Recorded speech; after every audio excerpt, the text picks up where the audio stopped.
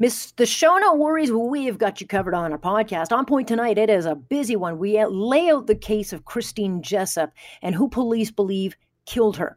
We'll talk with a lawyer who ultimately got Guy Paul Morin's freedom and overturned the conviction. We'll talk about the games the Liberals are playing to block information on repayments. What are they trying to hide? And why won't they stop trying to obstruct committee hearings?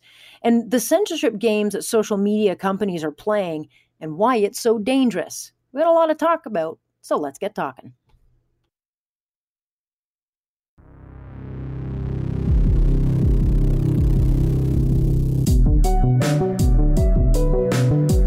What's your point? You just don't ever get the point. Am I getting through to you? That's the point. Do you understand? There is a point. That point where enough is enough. Here's Alex Pearson on Global News Radio. Are you listening? On Friday, October 9th, 2020, we positively confirmed the identification of the person responsible for the DNA sample found on Christine's underwear. Calvin Hoover of Toronto, Ontario, was 28 years old in 1984. He was known to the Jessup family at the time of Christine's disappearance. He died in 2015. However, if he were alive today, the Toronto Police Service would arrest Calvin Hoover for the murder of Christine Jessup. 36 years later, thanks to a genealogy kit, we now know Christine Jessup's killer. Alex Pearson with you on this pretty unbelievable Thursday, October 15th, and it has been a huge, huge news day. I mean, the show I was prepping is not the show I'm delivering now, but, you know, when I woke up, I wasn't expecting this news. I actually never thought that they would solve this particular case. And I was 13 when Christine Jessup's crooked little toothy smile would appear. I mean, it was one of those cases that everyone talked about. It was that kind of case where parents were sitting down with their kids and warning us about strangers. And ultimately, this was a case that would destroy many lives over the last almost 4 decades. None more so than, of course, the Jessup family, including her brother, Kenny. And he was just 7 years old when he last saw Christine. And he spoke with Global News and learned, of course, of the new information today when police arrived at his home. It's an absolute miracle, and the investigators that are sitting in my mother's apartment with her right now, I owe them everything. I owe them everything. I lost faith in them. I've emailed them and yelled at them. And you know what? They never stopped. And I owe them everything. We owe them everything for solving this. And Christine was just 9 when she would disappear in her Queensville area home, and that's just north of Newmarket. And she'd been dropped off by the school bus by her home. She went in, dropped her bag off, and she was supposed to meet a little friend, and they were going to go off to the store, of course, to buy bubble gum, because what else do you do when you're a 13-year-old? And her mom, Janet, and her brother, Kenny, had just come home from visiting Christine's dad, who at that time was in jail. And they started looking for her, but it would end up taking 3 months before her body would end up being found December 31st in a small town called Sunderland. And of course, she had been raped and stabbed to death. And of course, the news we get today, as Chief Raymore says, while people are happy with it, it's not good news. There's nothing I can say today that can reverse the tragic events of 36 years ago. There are no winners in this announcement, and this is not a reason to celebrate. It does, however, allow us to take a major step forward in our efforts to bring justice to Christine's family. So Guy Paul Morin, who we have heard year after year after year, I mean, he was charged and convicted in Christine's killing. He would be acquitted in his first trial, but then the Crown appealed on the grounds the judge had prejudiced the Crown's right to a fair trial. So he ended up getting ordered back to trial in 1987. And then that thing got mired in delays and appeals and all sorts of legal quagmires until 1992. But his second trial would end up in conviction, where he'd be handed a life sentence and sent off to the Kingston Pen, which of course doesn't exist anymore. But he was put into general population, which if you're an accused child killer, is not the place you want to be. So there was no protection even offered for him. And it wouldn't be until 1995, when we started to get improved DNA technology, that his conviction would be overturned. And he was released and then ended up getting a paltry $1.25 million. But, you know, you think about what he and his family lost, the years of their life. And of course, with no other suspect named, this has completely overshadowed his entire life. And for the Jessup family, it's meant 40 years of not knowing who killed their little girl. And of course, as we're learning, it would end up being someone close to the family that Kenny knew. His wife worked with my father, and they were friends, and Christine and I would go down and play with their kids. Their kids would come up and play, fairly close relationship. And ultimately, it would be a genealogy kit that would finally link Calvin Hoover to the Jessup family, to Christine Jessup. But from the day she disappeared, and take a listen to this, Kenny always believed he knew it was someone who knew Christine. Even 35 years later, you think about it every day. Was it this person? Are the police doing enough to search this person? Is it that person? Is it? I from day one truly believed it was someone that knew our family, knew my dad was in jail, and knew that we were going to visit him that day. And that came down to 4 people.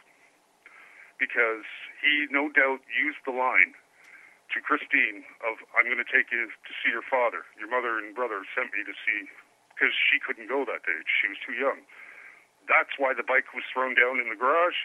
That's why she ran in to show her dad the brand new recorder she'd just gotten. Wow. He used that line. I've said that from day one. You can hear that catch in his throat, 36 years later, and it still affects him. And at the time, and it hasn't been really widely reported, but Robert, Christine's father, was serving a custodial sentence for a white-collar offense, and he was released on compassionate grounds shortly after Christine went missing. And of course, she was too young to go and visit.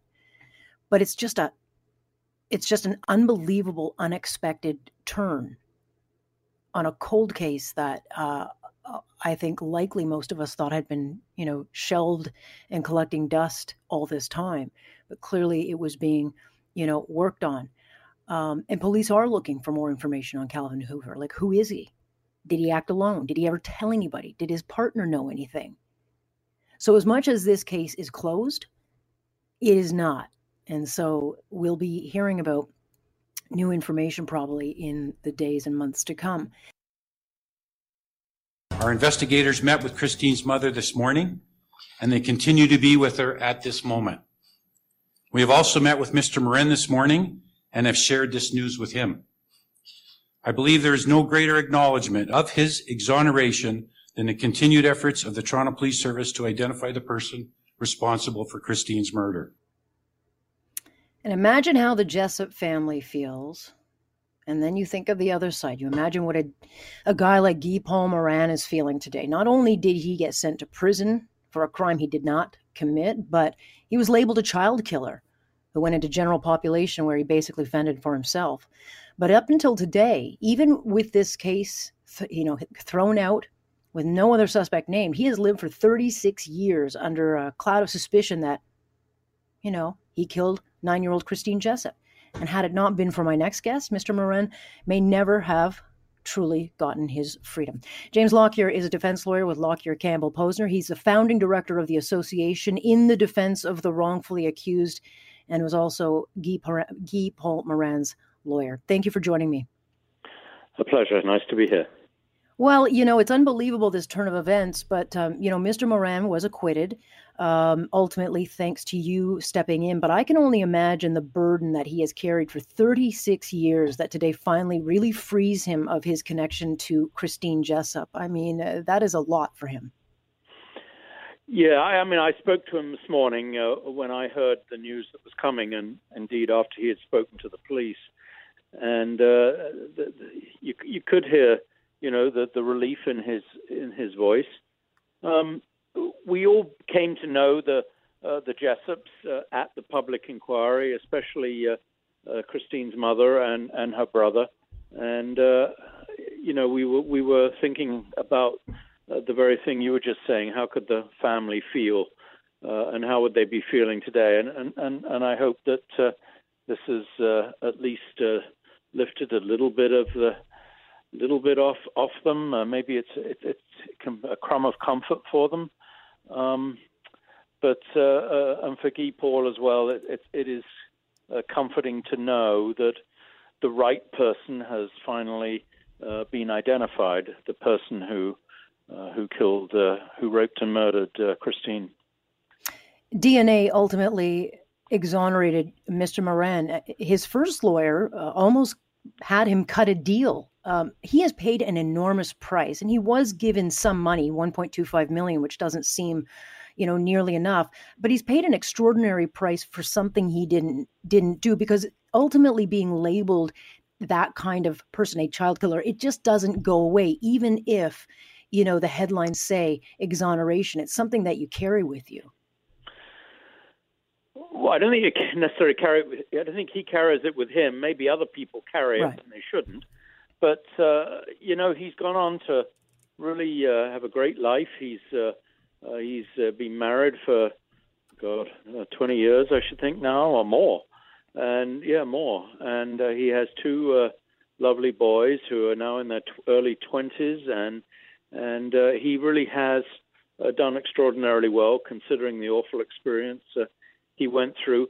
He was very lucky. When he was convicted, there was a fair bit of media, a lot of media actually, around his possible innocence. And Kirk Makin, a Globe reporter, wrote a book about the case that came out very quickly that cast doubt on his conviction. And he ended up in Kingston Penitentiary, which is no longer there. Actually, it's been closed now. The inmates in Kingston Penitentiary came to the conclusion that he was likely innocent. So he did okay there while he was there. He wasn't there. He was only there a few months because we did manage to get him bail pending his appeal. But he held his head up high, and he never wavered in his innocence. And he's a great guy. I mean, this case, when you look back at it, there have been inquiries and all sorts of investigations into it because it was botched from the start. And it's clear the police didn't really want to get into that today for obvious reasons. But there were so many mistakes by so many different areas. Either the police, who seemed to get real tunnel vision and targeted Morin because, he was, quote unquote, awkward. He kind of was an outlier. But then there were forensics mistakes made with things like hair and fiber evidence. There were also mistakes made by the prosecution. Allowing things like jailhouse testimony into the case. There were issues with false statements from officers. But, it's one of those cases that right from the start, it was so problematic. Was it obvious to you when you saw, and put this together that you had to step in? Well, yeah, I did. I guess you could say I stepped in, but it's a case, I've done a number of wrongful conviction cases, and Guy Paul's was really my first that I really got into. So he had a big influence on my career and my life. And, his case did reek of wrongful conviction when the prosecution has to use jailhouse informants, as you just pointed out. They've got trouble. When they have to use... one of the jailhouse informants had a disgusting record for sex crimes, and he was given all sorts of consideration for one he still had that he was still facing. And yet, they use him in his claim that Guy Paul confessed to him in the Whitby jail. So, the case did reek of wrongful conviction. And I can tell you right from the outset, I had no doubts that Guy Paul was innocent. And I know it's often been said he's strange and weird. He really isn't. The only strange thing about him is he's got a magnificent sense of humor. He always makes you laugh, and he as I say, he's really a very fine human being. How does one keep their sense of humor when they're up against a system that was clearly broken, but with such serious allegations? Well, maybe the better question is that he managed to survive it because he had a sense of humor. It was kind of an essential way for him to get through this mess. And you're quite right. The police and the Center of Forensic Science played a huge role in his wrongful conviction. But God bless them, the Center for Forensic Science have also, from what the officer said today, the police officer said today, have played a huge role in finding the right person as well. And is there any kind of bond between Mr. Moran and the Jessup family? Do they feel some kind of connection? They have not kept in touch, as far as I know, but there was a bond of sorts, yes, at the public inquiry. I mean, obviously it was a very strange position for both of them. There's Guy Paul's been exonerated through DNA testing. The Jessups, of course, because of the police conduct, were convinced for years that Guy Paul was the person responsible for their daughter's death. But they did come together. There was they did talk and they did get along during that public inquiry. It was good to see. But it really was this case that not only put you in the light and the man kind of everyone turns to for the wrongfully accused, because I've covered a couple of your trials, but this kind of shed a light on the numerous problems in the system and really launched you into this, getting many people out from wrongful convictions, be it James Driscoll, there's Robert Baltovich, of course, Stephen Truscott. I mean, it started with Guy Paul Moran. Am I correct? Well, it was, yeah. Guy Paul Moran, a group of just concerned citizens formed around him when he was convicted and formed what was called the Guy Paul Moran Defense Committee. And the Guy Paul Moran Defense Committee then morphed into the Association in Defense of the Wrongly Convicted, which today is known as Innocence Canada. So you said I founded the Association in Defense of the Wrongly Convicted. Perhaps it might be better to say Guy Paul Moran founded it. There must be, though. I mean, I know you're a lawyer. I know you're not supposed to have any feelings and all. It must be not just a relief, but it must give you a great sense of satisfaction knowing that a wrong, an obvious wrong, has been righted. Oh, it does, and don't think lawyers don't have feelings. I know you don't like to show them. I'm very emotional in these cases, and it's not the first case we've had where the wrong person was convicted and eventually the right person was apprehended. David Milgaard it was a classic example of that. Spent 23 years in jail for the rape murder of Gail Miller, and 28 years later, DNA established that Larry Fisher was the one who had killed her. He was then prosecuted and himself convicted of the murder some 30 years after the crime, and died in prison, serving his life sentence. And we've had a couple of other very similar type cases where post-conviction DNA testing has done two things at once, so to speak. It's both shown the person who's been convicted of it didn't do it, and also shown who did do it at the same time. Because that's an important feature of a wrongful conviction. If you got the wrong person convicted, then it means the right person's still out there, not only having committed that crime, but potentially having carrying on committing more crimes. Mr. Lockyer, I thank you so much for taking time to talk to us. I know your phone's been absolutely ringing off the hook, but I very much... No, don't apologize. It's not bad to be a popular guy, but I do very much appreciate you sharing your thoughts and giving us some insight into this. Thank you very much. Okay, it was a pleasure. Bye-bye. That is James Lockyer, and if you're ever in trouble, he's one of the guys you want on your Rolodex. I've covered a couple of his trials, certainly pertaining to Dr. Smith, the disgraced pathologist who ended up sending a number of people to jail wrongfully accused, and he's quite something to watch in the courtroom, but very interesting view from the other side. You know, if there's nothing to hide, then why do the Liberals refuse to hand over the Ethics Committee documents that they have a right to see? Justin Trudeau has been saying that his government is focused on Canadians, but 3 days in, it is very clear that they're playing games and doing whatever they can to make sure whatever is in those documents regarding WE payments to his family don't actually see the light of day. It is not a good look. And I know Mr. Trudeau seems very offended that the opposition keep bringing it up, but I guess he seems to forget that is their job. But What is being hidden? I want to bring in Michael Barrett to this conversation. He is the ethics critic. Good to have you, Mr. Barrett. Thanks for having me on. And I keep checking for updates. This thing has been going on all day. This has been like a marathon ethics committee session. Is it still going on, or is it shut down for the night? No, we're 6 hours in, 6 hours plus into the meeting, and it's going on right now. Have you gotten anything accomplished?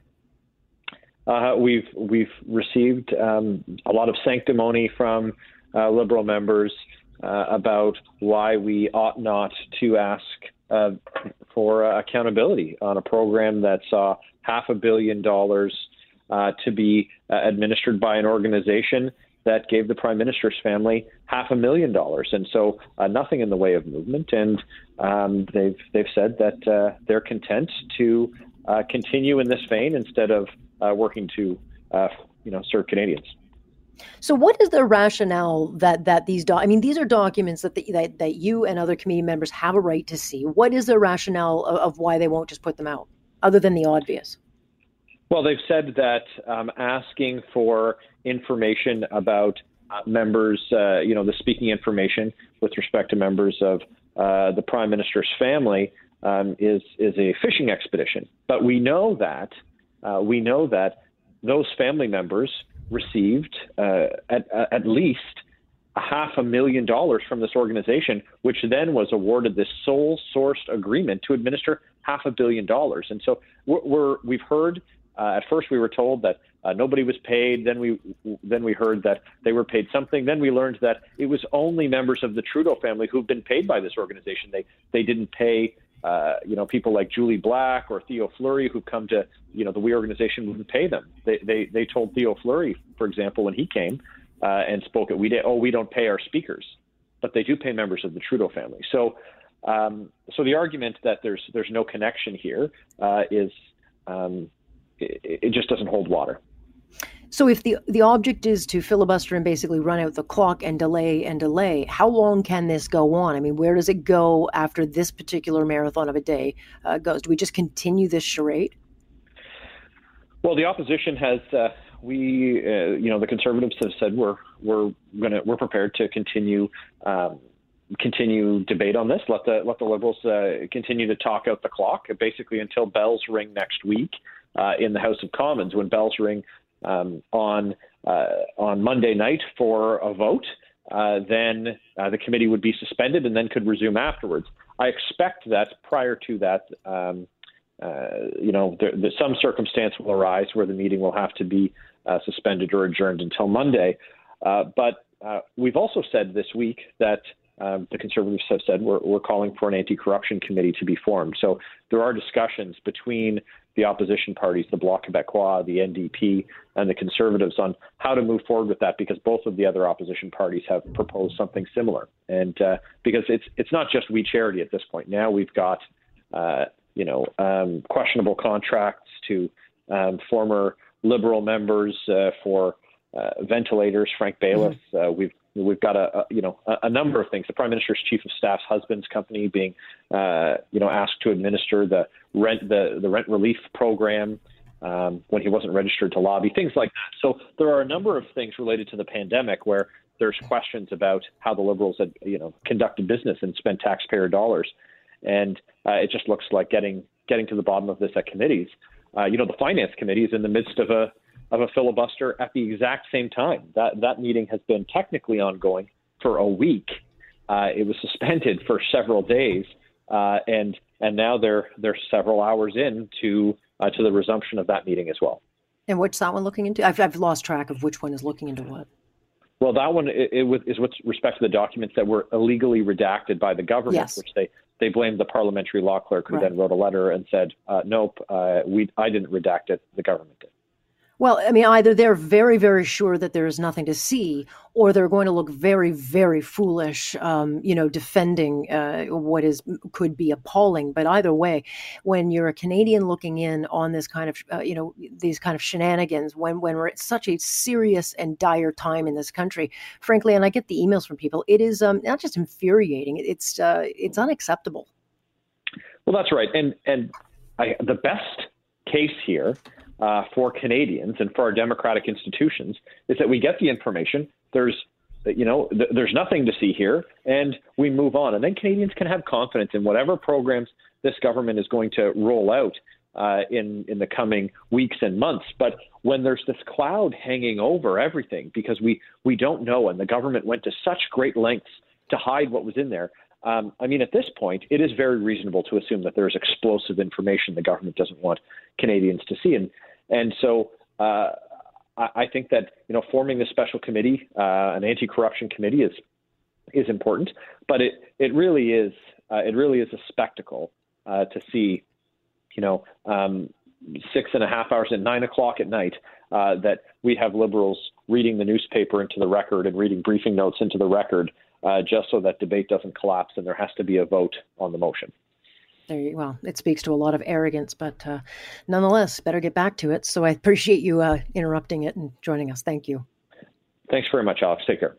That is Michael Barrett, who is the ethics critic. And there you go. So the next time you hear that Mr. Trudeau is focused on helping Canadians, you know that is nothing more than a load of horse hooey. I want to dive into this whole Twitter New York Post issue. And for me, this is not about the content of the story. It is that these social media companies that call themselves neutral or open platforms, they really aren't. And in killing this story, the Hunter Biden story that the New York Post ran, they've not only exposed their bias, but they are censoring information that we have a right to read. And sure, they can argue all they want that it didn't meet their editorial standards, but since when did Mark Zuckerberg and Jack Dorsett have editorial standards? They are not publishers. And it's not about whether you like the New York Post or not, and it is a major publication. It's that if they can silence them, then who's next? And if they take such exception to this particular story, then why do they let China and Russia spew out propaganda unchecked? I mean, just yesterday, the Ayatollah Khomeini tweeted, quote, "If Iran wanted to acquire a nuclear weapon, no one could prevent it."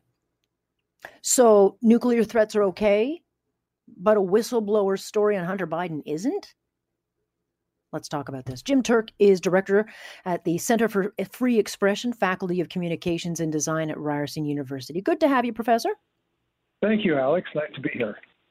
This, to me, is plain and simple censorship, and you can correct me where I'm wrong, but we seem to be getting very comfortable with this, and I think allowing it is not just dangerous, and we do this to our own detriment, but, if the Post gets the facts wrong, if a publication gets the facts wrong, isn't it up to their lawyers and the Bidens or the story, the subject of the story to settle?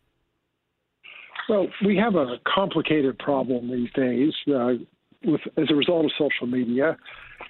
There's always been what Trump calls false news. There's always been conspiracy theories. There's been all sorts of controversial views put out. But never before in the history of the human race has there been the ability to have it transmitted across the whole globe and for hundreds, thousands, or even millions of people to see somebody's post or somebody's views.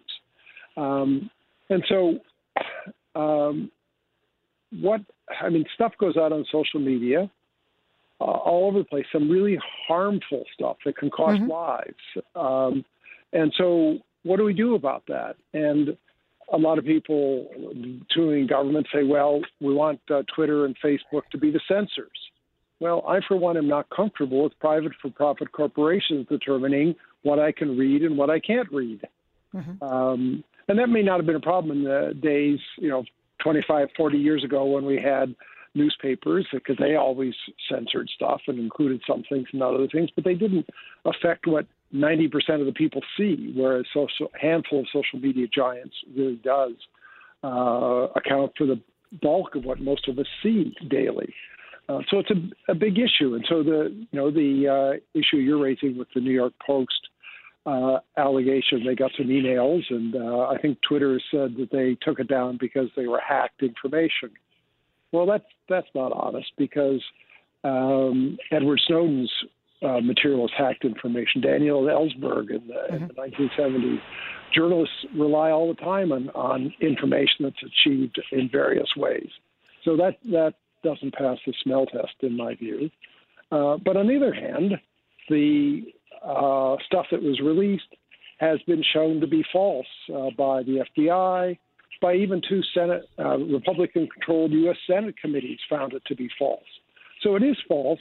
Do we deal with it by censoring it? And like you, I think that's probably not the right way to try to deal with it. And I certainly am not interested in turning over control of censorship to Twitter and Facebook. No, and what they... How do we do? What do we do about stuff like that? Well, Biden can sue. It's already been shown to be wrong, but it's going to get spread around. What's more worrisome to me are like the story that came out this morning. The White House is pushing the view and has some scientists who it's talking about who say, well, we don't have to worry about all this coronavirus stuff. We just need herd immunity. We just have to let enough people get it, and the problem will go away. And if we get 20% of the population who's had it, then we'll all be safe.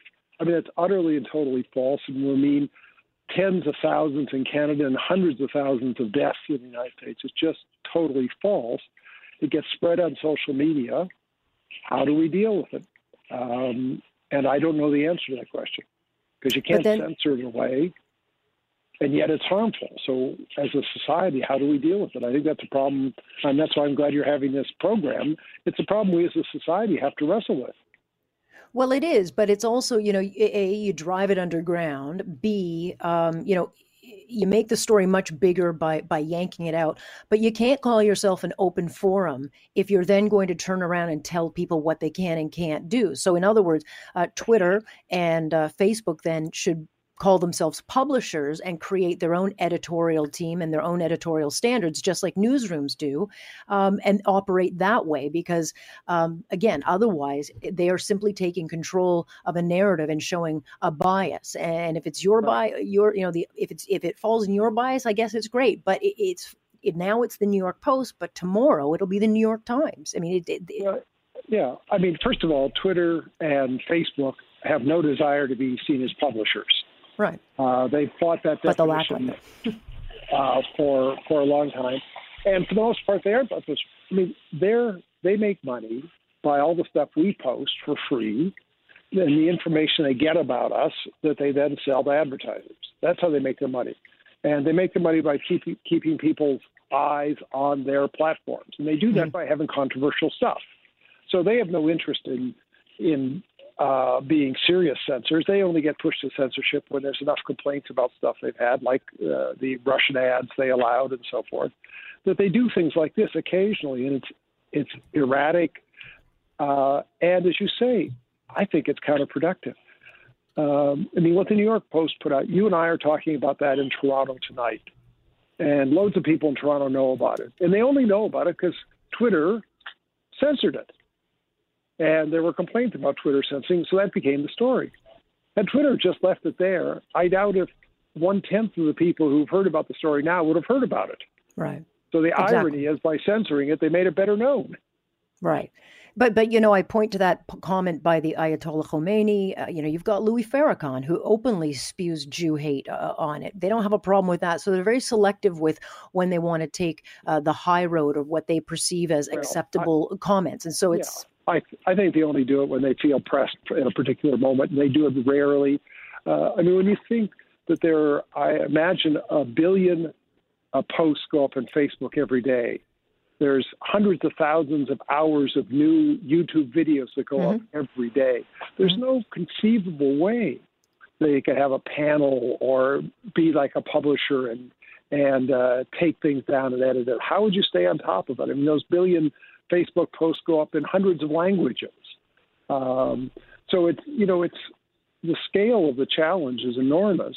But the bottom line is we don't want private for-profit corporations determining what the public can see and having the right to censor material.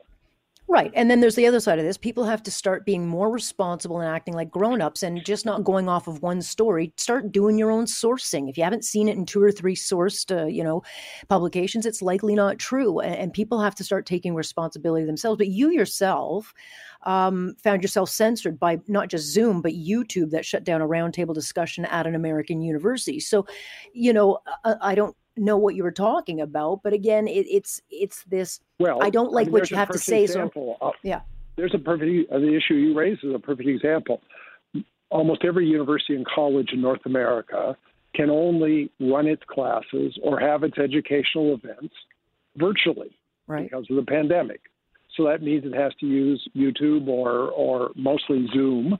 And what happened in the story you're mentioning, what happened at San Francisco State is there was a panel discussion, an academic panel that was part of a program, and some people complained about one of the participants, a controversial person.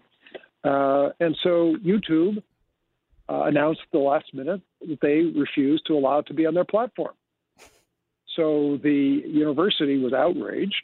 So they immediately turned to YouTube and started live streaming on YouTube. And 20 minutes later, YouTube cut off the live feed. So basically, they prevented anyone from participating or hearing the event. Now, I mean, the problems that poses for universities, I mean, we have academic freedom to allow universities, which are supposed to be places where all ideas can be examined, criticized, discussed, debated, from doing their jobs. So the enormous power that the handful of these giant tech company platforms has an ability to totally distort public discussion, what we know as people. I mean, look at Facebook. If you do a search on Google, for example, and I do a search for the same thing, we'll get different answers because of what they know about us. They see us what we want to hear. Facebook, what you get on your Facebook feed every day and what I get is different based on what they know about us. So people have the impression they're getting the news when what they're getting is a very filtered version of the news that these companies want to feed us. And they want to feed us this so they keep us on their platform. Right. They are the cancer of society, and if we let it, they will destroy us. And it's just, I find it very, very concerning. I'm up against the clock, Jim, but can I have you on again? I'd love to talk with you again, Alex. Thank you very much. I'll have you on again because I know it'll happen again. So it's one of those things sure that, it will. sadly. Thank you. I appreciate your insight into this. Okay. Bye-bye. That's Jim Turk, who's a director and Center for Free Expression. Can you imagine telling a guy like that, we're cutting you off, we're censoring you. Oh, okay. And it's probably some 22-year-old little dolt who lives in his granny or mother's basement and doesn't know anything about anything. And they're the ones making the decisions. It is wrong. I may not agree with you, but unless you're spewing hate and inciting violence, I will fight for your right to say it. And I think we have to get back to thinking like that. And by the way, if you miss a show, you can get it downloaded. Just go to 640 Toronto, search On Point in your favorite podcast app, and that is where you'll find us. We download all the good stuff on the show so you don't miss it. You, of course, can join us live Monday through Friday, 6:30 to 10. Alex Pearson with you on Point, and this is Global News Radio.